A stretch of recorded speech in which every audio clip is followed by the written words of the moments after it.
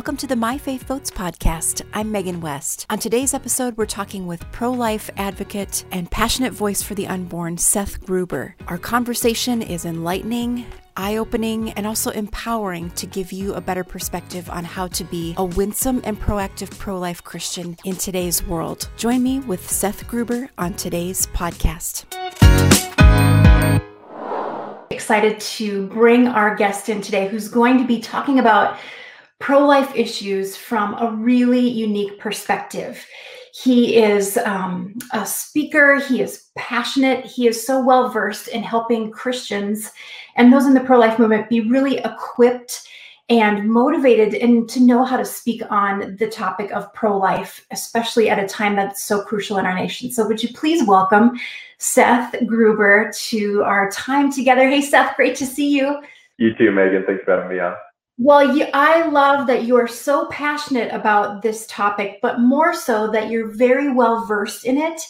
And your mission really is to equip people to be able to speak on the topic of pro-life issues in a very winsome but provocative in at times way, but also just to be able to stand up to the arguments that are coming at us nonstop within the pro-life movement. So give a little bit of background as far as why this is a passion of yours and what you're currently doing. Yeah, no, absolutely. Well, we're doing very similar work, right? In the sense that we're trying to wake up the bride of Christ to stand in the gap on behalf of truth, on behalf of preborn children. And anyone who peruses your website will see how central the issue of life is to the hearts of the people at My Faith Votes. And I think that's for an obvious reason. I think it's because if we don't get the right to life right, we won't get any other right. Right, that is the most fundamental right from which all of our other natural rights flow. And so that's why the issue is so central. And of course, we can dive into more of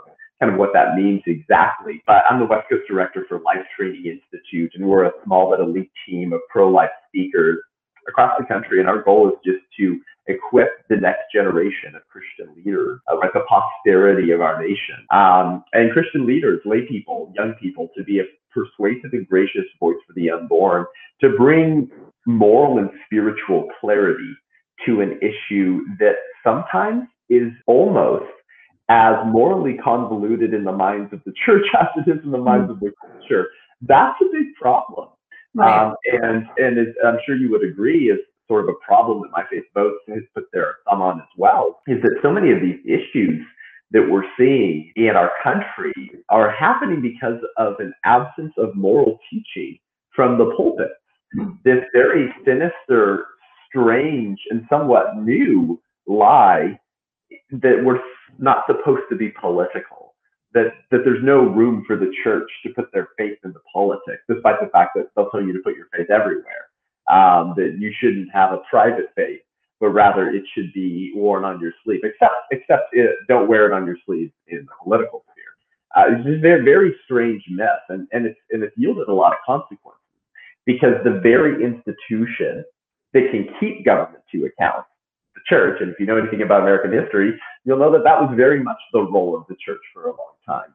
And our leaders, who, by the way, most of them, at least on one side of the political aisle, hate the church, understand that the church is kind of actually the only institution that can hold government to account. And you'll see that if you study history, right? You'll see the communist regimes tend to kind of target churches and Christians first before they take power. And yet the institution that can hold government to account is silent, because we say, for the sake of our witness, we can't talk about politics. Well, that silence has consequences, and nowhere is that silence more deadly than the issue of abortion. These are children created in the image of God, created in the image of, by the way, Megan, the prenatal God, our Savior, who entered human history in a womb that he once knit together to redeem mankind from their sins. And apparently, we can't bubble a ballot. We can't pencil in a circle on a ballot that could quite literally end the genocide of baby image bearers who dwell in the same location that our Savior entered human history in, a womb. And that entry into human history we just celebrated last. And so, as I said last month, you cannot celebrate the advent of the prenatal God. You cannot celebrate Christ's journey from womb to world, from uterus to Mary's arms, while simultaneously voting to murder babies in that same location, created in the image of that same God. Well, and I want to pick up a little bit more on that, because what I think has been really interesting to me, and actually a little bit confusing, is that I've seen a lot of Christian friends step out of the realm of being pro-life and even saying, you know what, I think it's better to be pro-choice. And I've been so confused by that, going, wow, clearly that's something that the church is missing out on, when you've got Christians who are saying maybe it's better to be pro-choice. Are you seeing that within the work that you're doing? Yes, I absolutely am. There's a few different myths that get shared from these new woke evangelicals on the issue of abortion. And one of them is that there is no contradiction between their faith and their pro-choice position. Okay, so that would be the more heretical form of that, right? The more like truly evil, demonic form of that is that somehow you can actually syncretize, combine, marry your belief that unborn children should be killed through point of birth and funded by the public dole, and your faith, which says that you worship an unborn child, the prenatal God who entered human history in a womb. So that would be the most nasty form of that, of sort of that myth. I won't spend too much time on that. I mean, what I would say is that people who say that are not Christians. Okay. Now people say, well, you can't say that you can't judge people's faith. How dare you do that? Only God can judge their salvation. And I guess my only question for them, Megan, would be, would you say the same thing about Christians in the 1850s who were campaigning for racist Democrats to protect the institution of slavery? Would you say that we couldn't question their faith? Would you say the same thing about German churches in 1940 who, far from speaking out against the Holocaust, far from being silent on the Holocaust, they were actually actively using their pulpit to condone and partner with the Nazi regime? I mean, of course you would question those people's faith. And so I guess that's all I'll say about that. If freeborn children are human beings and you believe in human rights, and human rights have to be granted to all humans. You can't just deny that to an entire class of human beings and say, well, it's just my new woke faith. The second sort of political myth that's shared in response to your question would be these people who say, and you know this one, right? I'm personally pro-life, Megan. I would personally never kill my child. And I would probably ask my daughter not to kill my own grandchild if she was pregnant. So, you know, that's what our family believes. And maybe that's because we're Christians and we worship the prenatal God. But, you know, I shouldn't impose my personal or religious pro-life beliefs on others.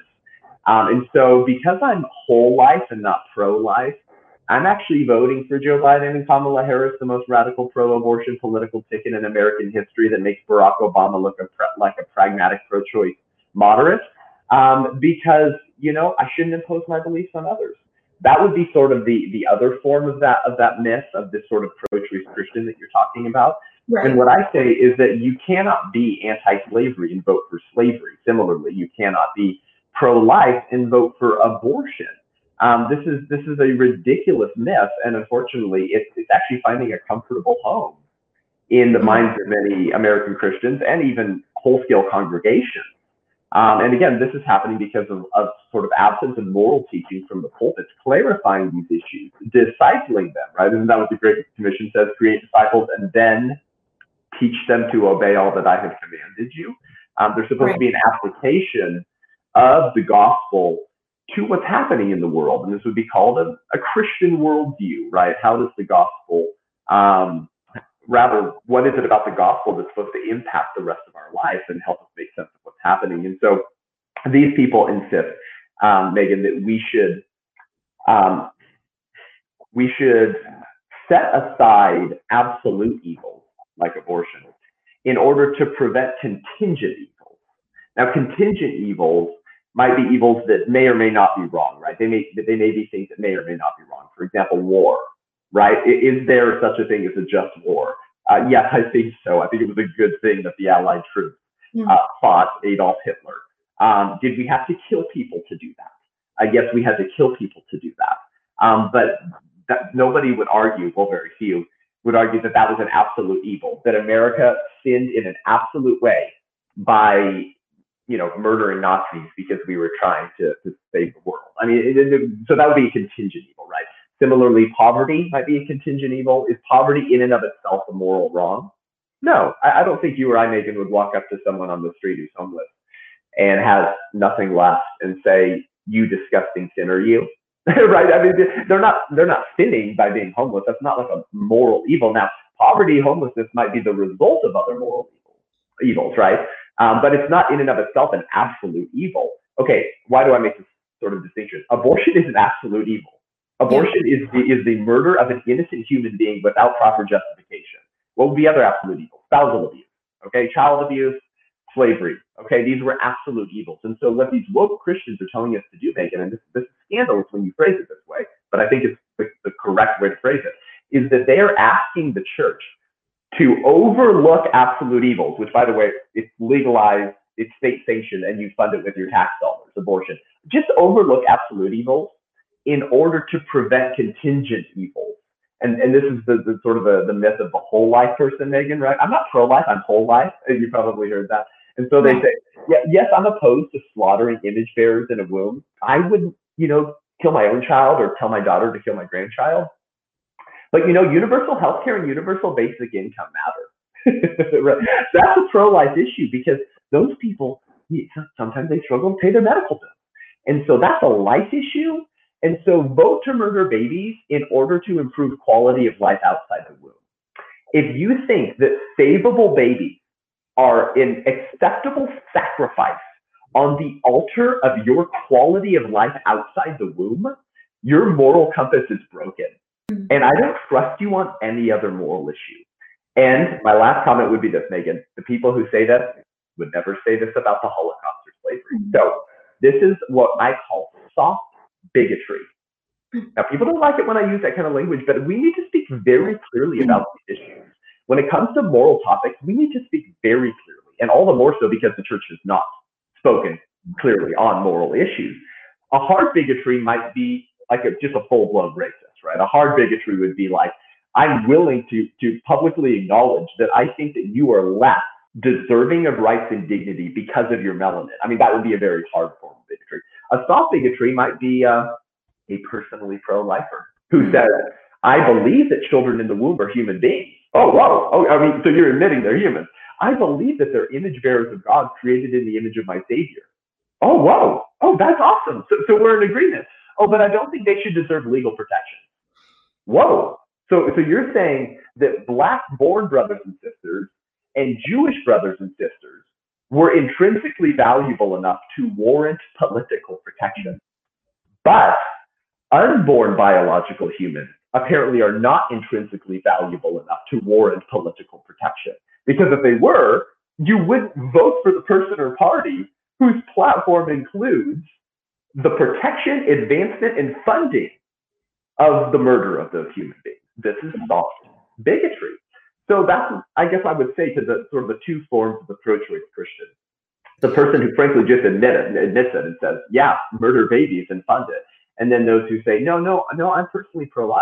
But I voted to keep it legal to kill babies. So no, actually, you're not pro-life, you're pro-choice as well, because pro-life people don't vote to keep it legal to kill those they're trying to protect. Well, and I think you bring up two interesting facets. The number one thing that comes to mind is the power of words, because words have really changed the narrative on how people look at the pro-life or abortion movement, whether it's pro-abortion, pro-life, pro-choice. Speak to what you're seeing as far as how rhetoric has been used to change worldviews on the issue of pro-life. That's right. Yes, and this is what my friend John Stonestreet at the Colton Center would call the power of normalization. And this is something, frankly, that socialists and communists have understood for a millennia. And it's, by the way, something the left understands very well as well. And it's quite frustrating to me that the right, and I just broadly mean the only other sort of conservative option to the Democratic Party today. I'm not saying the Republican Party is this perfect conservative institution that mirrors the jurisprudence of Lincoln. I'm just saying it's kind of the only conservative political option available to you to make a meaningful political difference. This is something that we seemingly haven't understood as much. And it irks me to no end that conservatives will say things like, well, I'm not really going to speak out against LGBTQ legislation and transgender bathroom laws, and I'm going to call people by the pronouns that they prefer, because if I say no, and I say that my standard must be upheld in the face of your standard, then the left might come along and just say that I don't have the right to worship. And so to each his own, you do you, it's just ridiculous. Every country has always had standards, and we've always understood the importance of words, because words are merely a reflection of reality. They refer, they're pointers. It's like, this is the thing I'm talking about. So when we accept this lie that we can just redefine words, that men can be women, women can be men, that I should be, as the left, as would love to do, with actually to require that American citizens use the pronouns of wonderful image bearers of God, but who are mentally ill and think that they're the other gender, that we actually have to use their preferred pronoun. This is what breaks down a civilization and a society, because now we're not even referring to the same things. We're not even living in reality anymore. And the left knows that. I mean, read 1984. I mean, this is the playbook where every word has been rewritten. Every book has been eradicated, where 2 + 2 = 5. And it's not enough that you believe it. It's not enough that you say it. Rather, you actually have to believe it. And so how do you accomplish that? How do you accomplish getting your political opponents to not just say what you want them to say, but to believe it? Mm. You repeat it over and over and over and over and over again. The power of normalization. And so we're seeing that happen even within, quote unquote, sort of conservative circles or squishy Republicans who are caving to using this type of language. And what might that language look like if it's applied to the issue of abortion? Reproductive health care. Mm-hmm. Okay, what in the world does that mean, Megan? It sounds great. It's like, well, yeah, I think, maybe I wouldn't say people have a right to healthcare. I don't think healthcare is a natural right, but that's great if you have the option to healthcare. And okay, reproductive, so like helping women with better medical options when they're choosing to start a family, because that's what reproduction means. I mean, if you were an alien visiting America, you were like, wow, why would the GOP be against reproductive health care? What's wrong with those bigots? It's like, oh no, you mean taking forceps and ripping an arm off of a human in a womb that was designed to hold them, from which you once came from, right? This is why Reagan said, I've noticed everyone who's for abortion has already been born. It's highly ironic. And then I should fund it, okay? And then nurse practitioners, OBGYNs, and doctors should maybe just be compelled, upon threat of career termination, to perform or assist with abortion. So yeah, that's what I meant by reproductive health care. What in the world are we talking about? And of course, I could give you plenty of other examples in the culture wars, but specifically on abortion, because abortion is the litmus test of the republic, just as slavery was the litmus test of the republic in the 1850s, because it calls into question the very premises that this republic was built upon: natural rights, and that has to begin with the right to life. This looks like reproductive justice, as that ridiculously failed presidential candidate Julian Castro called it, that it's actually just to tear the limbs off of human citizens. Women's rights. But our gender is dictated from the moment that we're conceived. So where are preborn women's rights? Oh, no, not for them. So, I mean, I could just go through and through all of these euphemisms. And the unwillingness of the church to stand up against this kind of language and call it the bigotry that it is. Because what's bigotry? Bigotry is discriminating against someone else for being different, particularly if those differences are immutable characteristics, right? Is it discriminating against someone based off of things they have no control over, particularly nasty, like their gender or skin color? Well, the unborn has no control over their size, their level of development, their location, or their dependency on their mother. So yes, the pro-choice position is just pro-bigotry, because it discriminates against an entire class of humans, unborn ones, based off of characteristics they have no control over. And if we don't stand up against this kind of language and say, no, that's a lie, because truth matters, and words have meaning, and words have power, then we're going to continue to watch the decaying of the culture in the next generation, who accepts this type of language as not just normal, but a social good. Well, so we're living in this age of censorship now, and just in the last week, things have taken on a whole new level. So do you see more censorship? I mean, you faced it at Westmont College when you were a student there. Do you think we're going to see more censorship when it comes to pro-life, people willing out to speak on the horrors of abortion, and the potential censorship on social media, or goodness, media Yep. outlets who just don't want to hear the other side.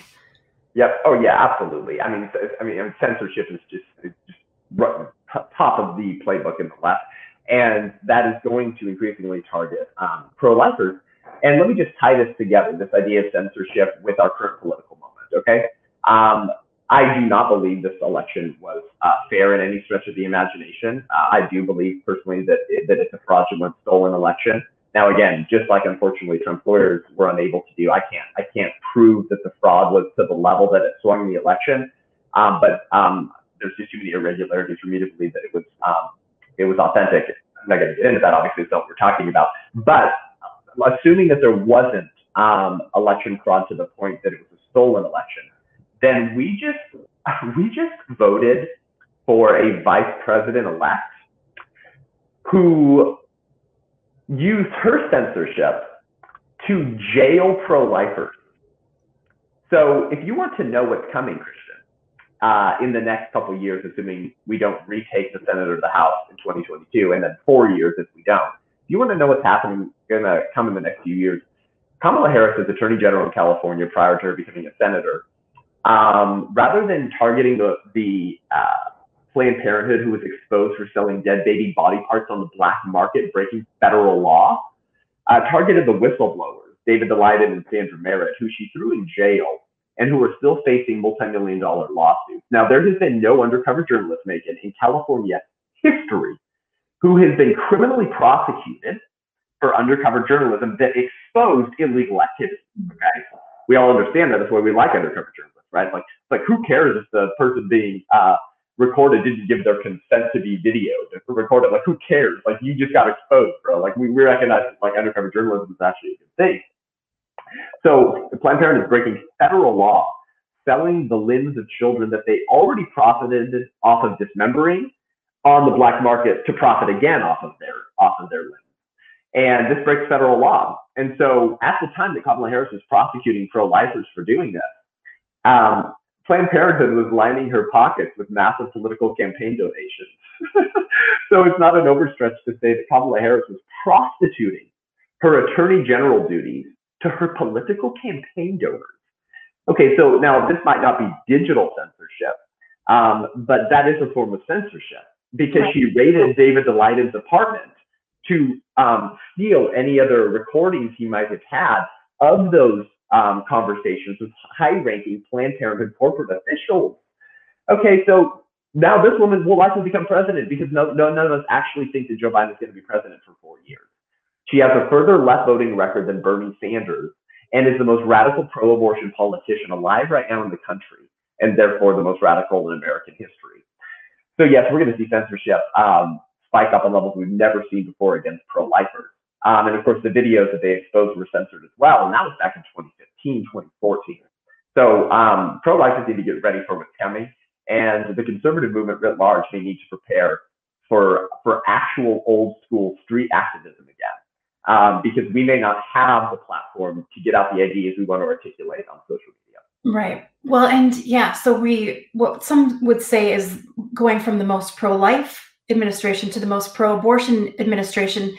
Practically, because they're now in office, what do we do? How do we live out in a pro-life space as a Christian to stand up for the unborn when we know that there's going to be opposition faced and the headwinds are going to be much stronger, especially in the next 2 to 4 years?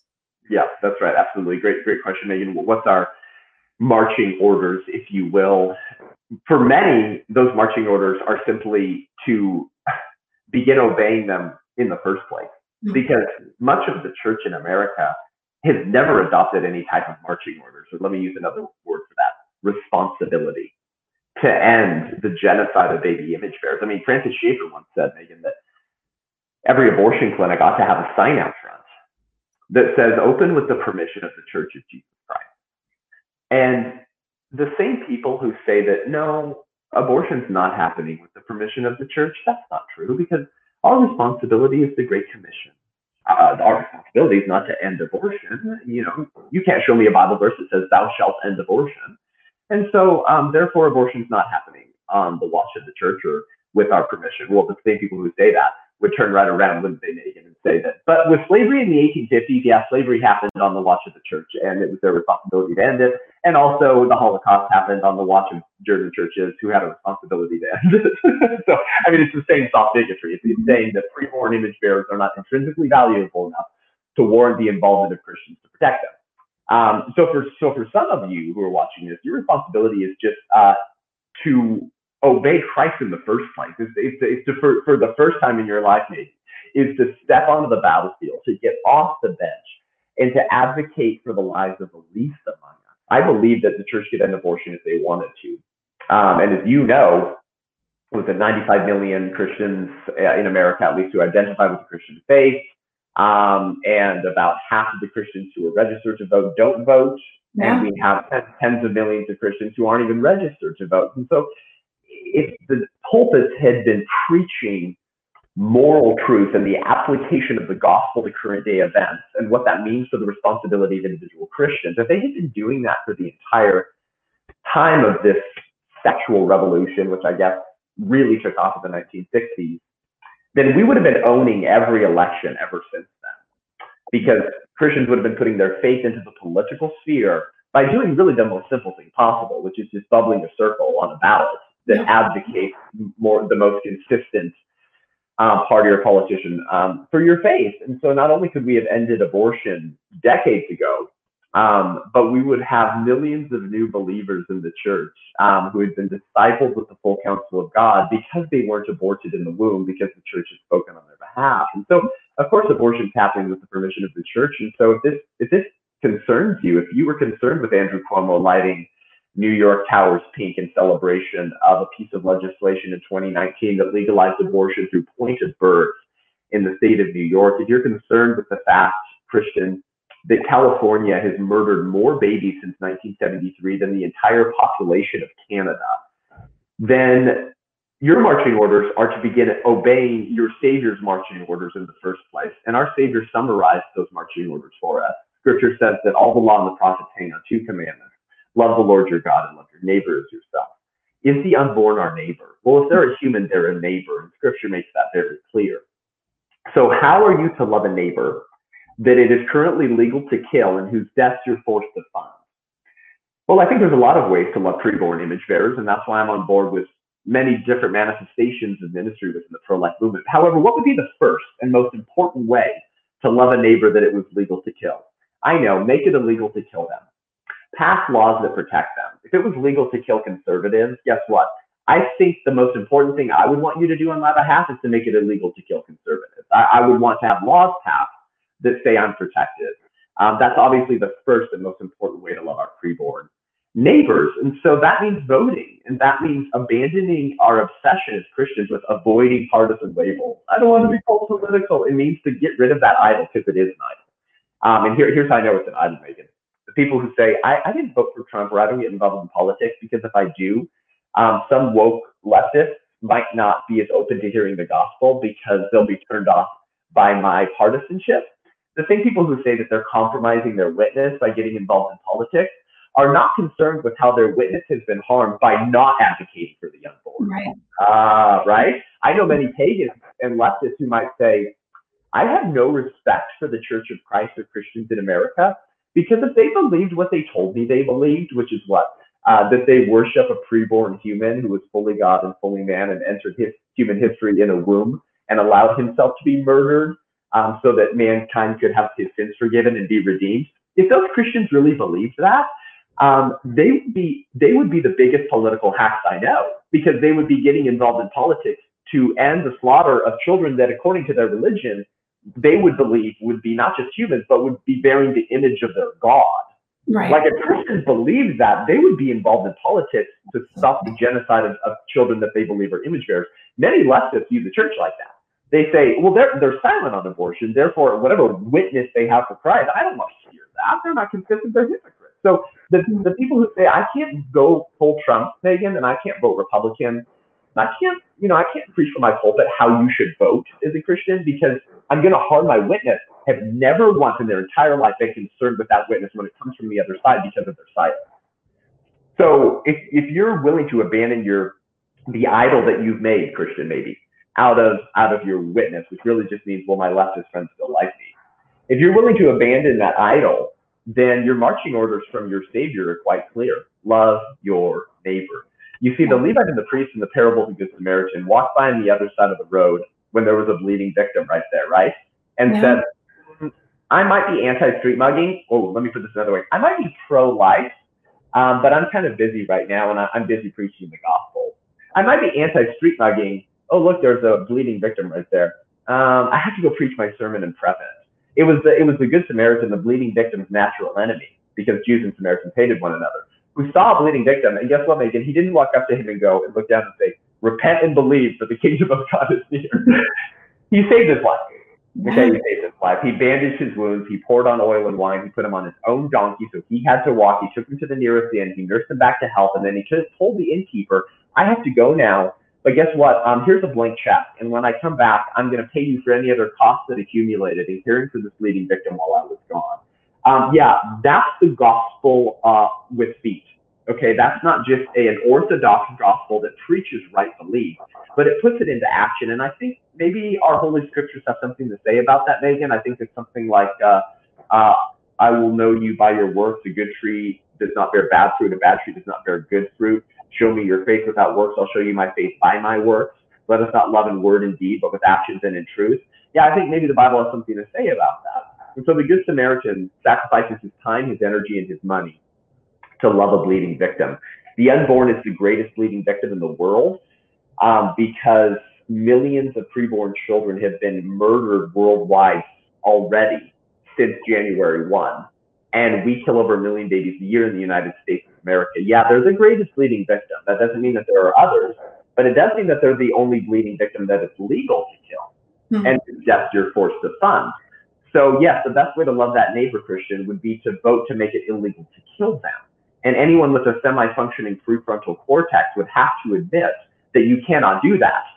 Love that preborn neighbor by making it illegal to kill them, by voting for the very party responsible for, committed to, and profiting off of the killing in the first place. And so your marching orders are to vote to end the genocide of baby image bearers, and not to be concerned with the fact that some people might say, you're not whole life because I heard Trump cages children at the border, and so therefore you're actually not pro-life. So don't vote at all if you're really pro-life. No. You need to abandon these silly nets because human lives are on the line. Babies that it's legal to kill are on the line. Eternal souls, right? Whose God's plan for has been thwarted by abortion. So that's the first thing is yes, to get involved in politics. Secondly, get 10 people to the polls with you every election for the rest of your life, in local, congressional, and presidential, because policies have consequences, and politicians represent policies.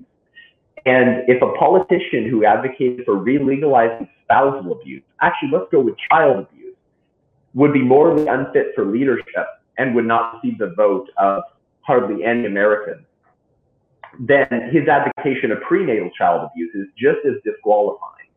And so you need to get involved to save children. Secondly, you can't always wait for the politics. You have to be involved now. Now, it's not an either or, it's a both and. You need to get political to save preborn image bearers. But also don't wait for the politics to be in your favor to save children.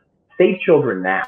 If it was legal to kill infants and there was a new infanticidal arm of Planned Parenthood, you would obviously become a Republican hack if the Republican Party was the only party trying to make infanticide illegal. But you would also be outside of the centers that were killing infants because it was being done legally, and you could actually save their lives by intervening. And so this is why my friends at Love Life in Charlotte, North Carolina do such incredible work. Their goal is to put a Christian witness outside every abortion clinic in the country.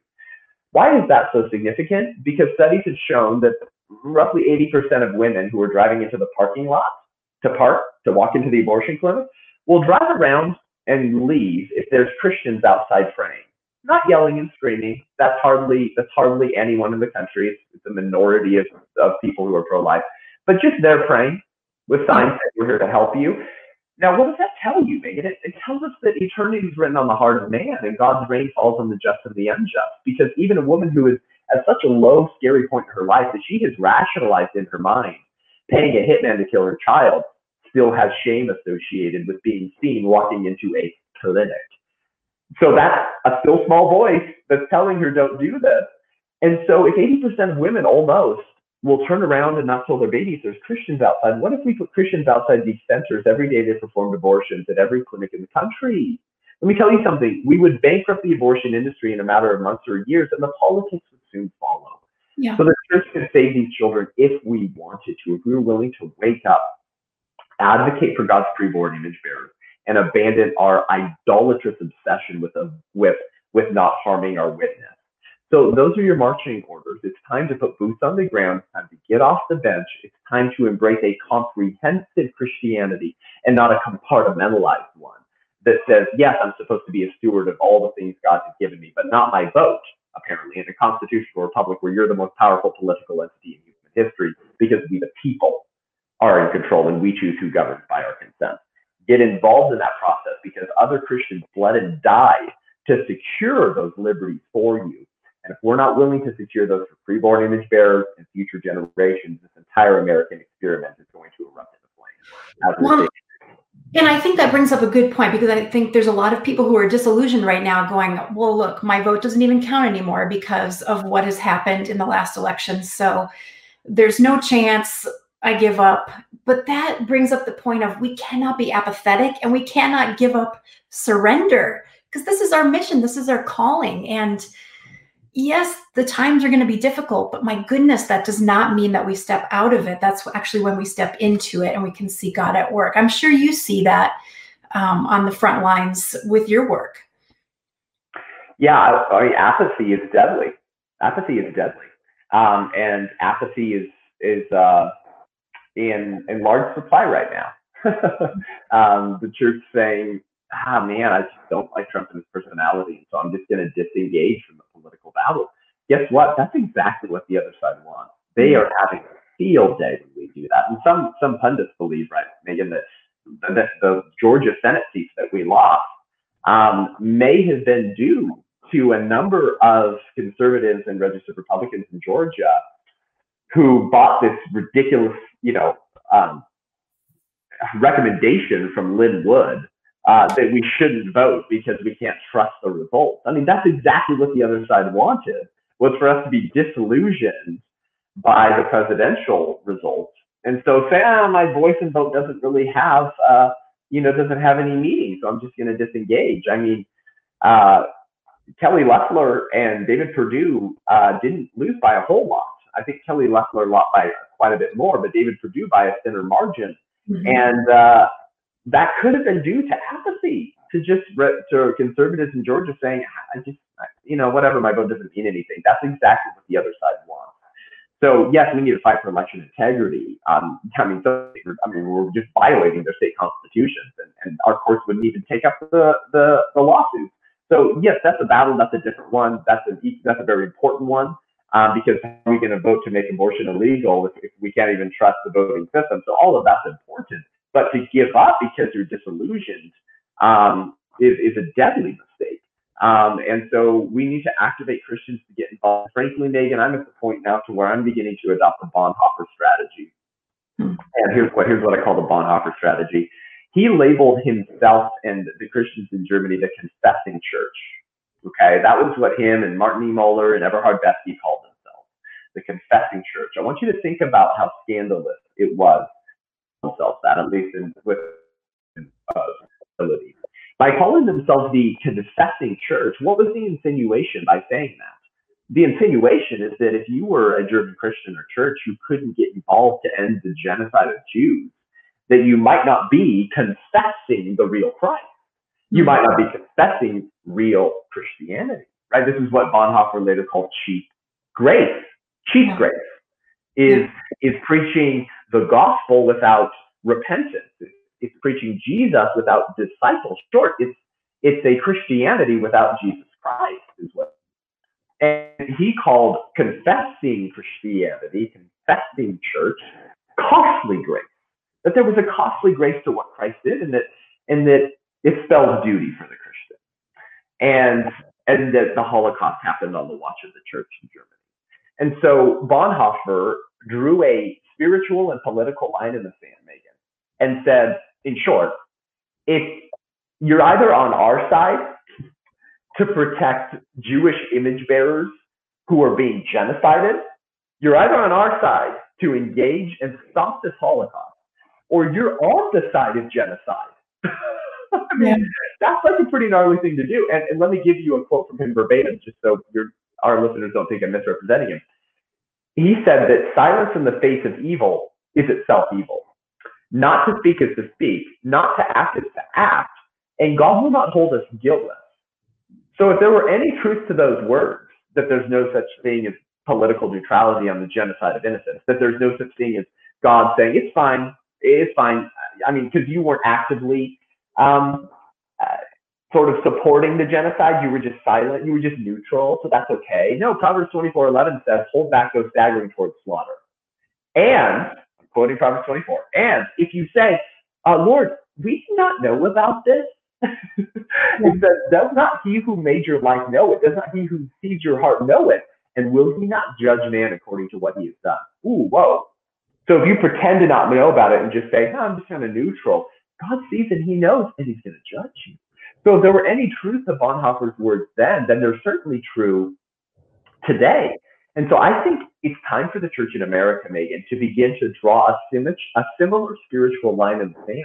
Mm-hmm. Yes, that does question the faith of our brothers and sisters who either are silent on the genocide of Jews because of unborn children because of their witness, or worse yet, they're actually campaigning for Lecrae, campaigning for the very party and politicians who are promising to protect the right to kill children in a womb where your savior entered human history in. We need to draw this line in the sand and say you're either on our side to end the greatest genocide in human history of little babies, eternal souls knit together in the womb by God, or you're on the side of genocide.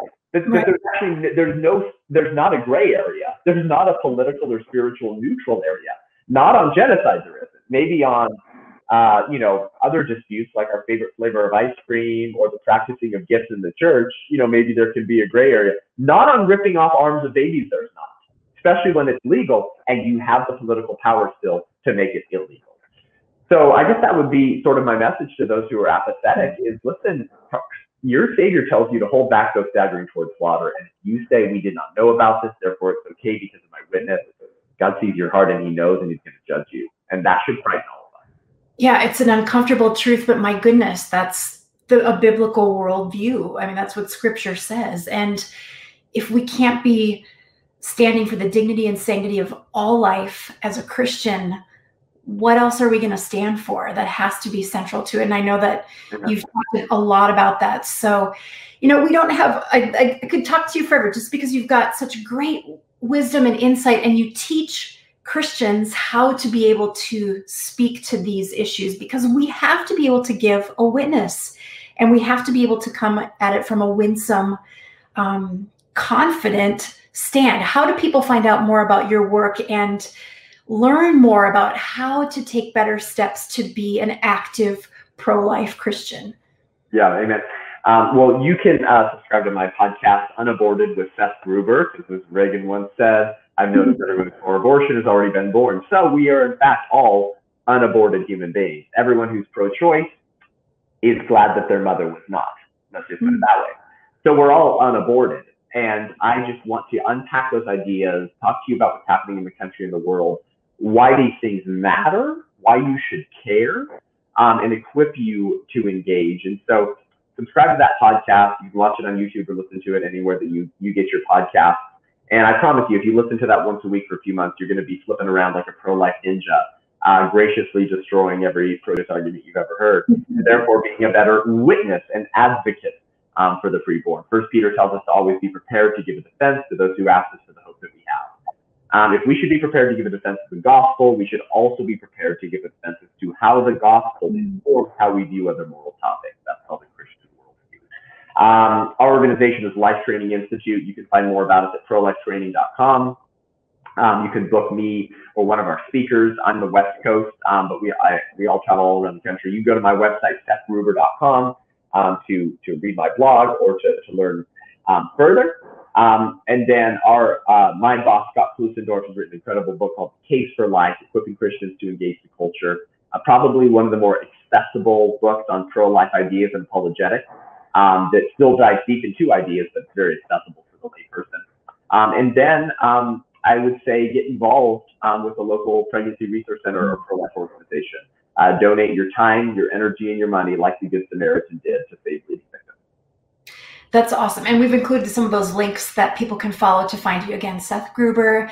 And then if you can go to My Faith Votes and find information, we actually have a whole site dedicated to becoming a better pro-life advocate, from praying to contacting your elected officials to encourage them to stand for life, to resources and organizations that you can get involved in, and even resources if you have had an abortion in the past, to find healing and to deal with the shame that's deep down, because I think that's often not addressed in this issue of pro-life. And we could spend another whole hour just talking about that, but just like you said, calling to repentance, not only individually, but the church and us as Christians to stand for life. So we've got all those resources. You can visit myfaithvotes.org and you'll find those there.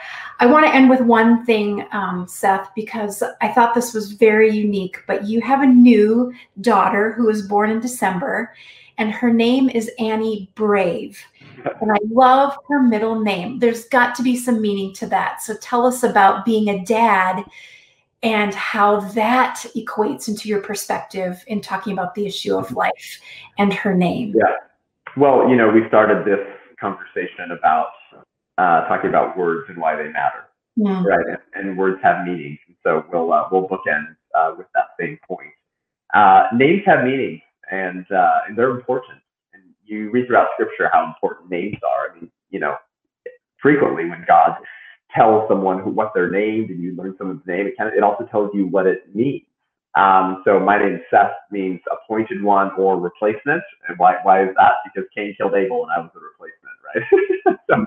But it also means appointed one. And yes, I do believe I've been appointed to this topic and to this issue. Our firstborn name is Cedar Justice, because justice matters, and God is the only one who's perfectly just. And a country that enables and legalizes the slaughter of innocents is not a just society. And it would be just to protect every human being, regardless of where they're located or how dependent they are. Now, I'm not telling my children what career path they have to take. That's up to them, and that's up to God. But words have meanings, and so our firstborn is named Cedar Justice. And there's a whole spiritual theme with the cedars of Lebanon in Scripture as well. And then our daughter is named Annie Brave. And I think more so than any other time, the church is going to have to get brave, and Christians need to get brave, because we have the Holy Spirit on our side. We have God on our side. If you want to read about brave acts of Christians, read the Acts of the Disciples if you want to go back to the early church, or just look at heroic Christian figures like Dietrich Bonhoeffer, like William Wilberforce. And bravery is in short supply right now, while cowardice is in large supply. And so we want to raise our children to understand where our rights come from. They come from the prenatal God, fully God and fully man, when he was a zygote in Mary's womb. That's where our rights come from. And this is the only country that has put into our entire documents and founding documents and ideals the belief that that's where rights come from. And so these governments are instituted among men to recognize and protect those rights. That's the whole purpose of this government. That's a privilege and a blessing. It's going to take courage, and it's going to take bravery to stand up for those rights in an increasingly hostile environment that very much would like to target Christians. Maybe not violently yet, but we may not be far away unless we wake up, get brave, get courageous, recognize that we have all that we need from God to defend life, liberty, and truth. And so that's what we want to raise our children to recognize and understand, and we want to instill in them that by what we call them. Wow, what a conversation with Seth Gruber. If you'd like to find Seth's podcast, it's called Unaborted. If you'd like to learn more about how to become a pro-life advocate, you can visit prolifetraining.com. That's the website for the Life Training Institute. Again, prolifetraining.com. And we at My Faith Votes have created our own site for resources to be able to be equipped and informed on the pro-life issue. You can visit myfaithcares.com. myfaithcares.org for more information. Again, that's myfaithcares.org for more information. Thanks for listening.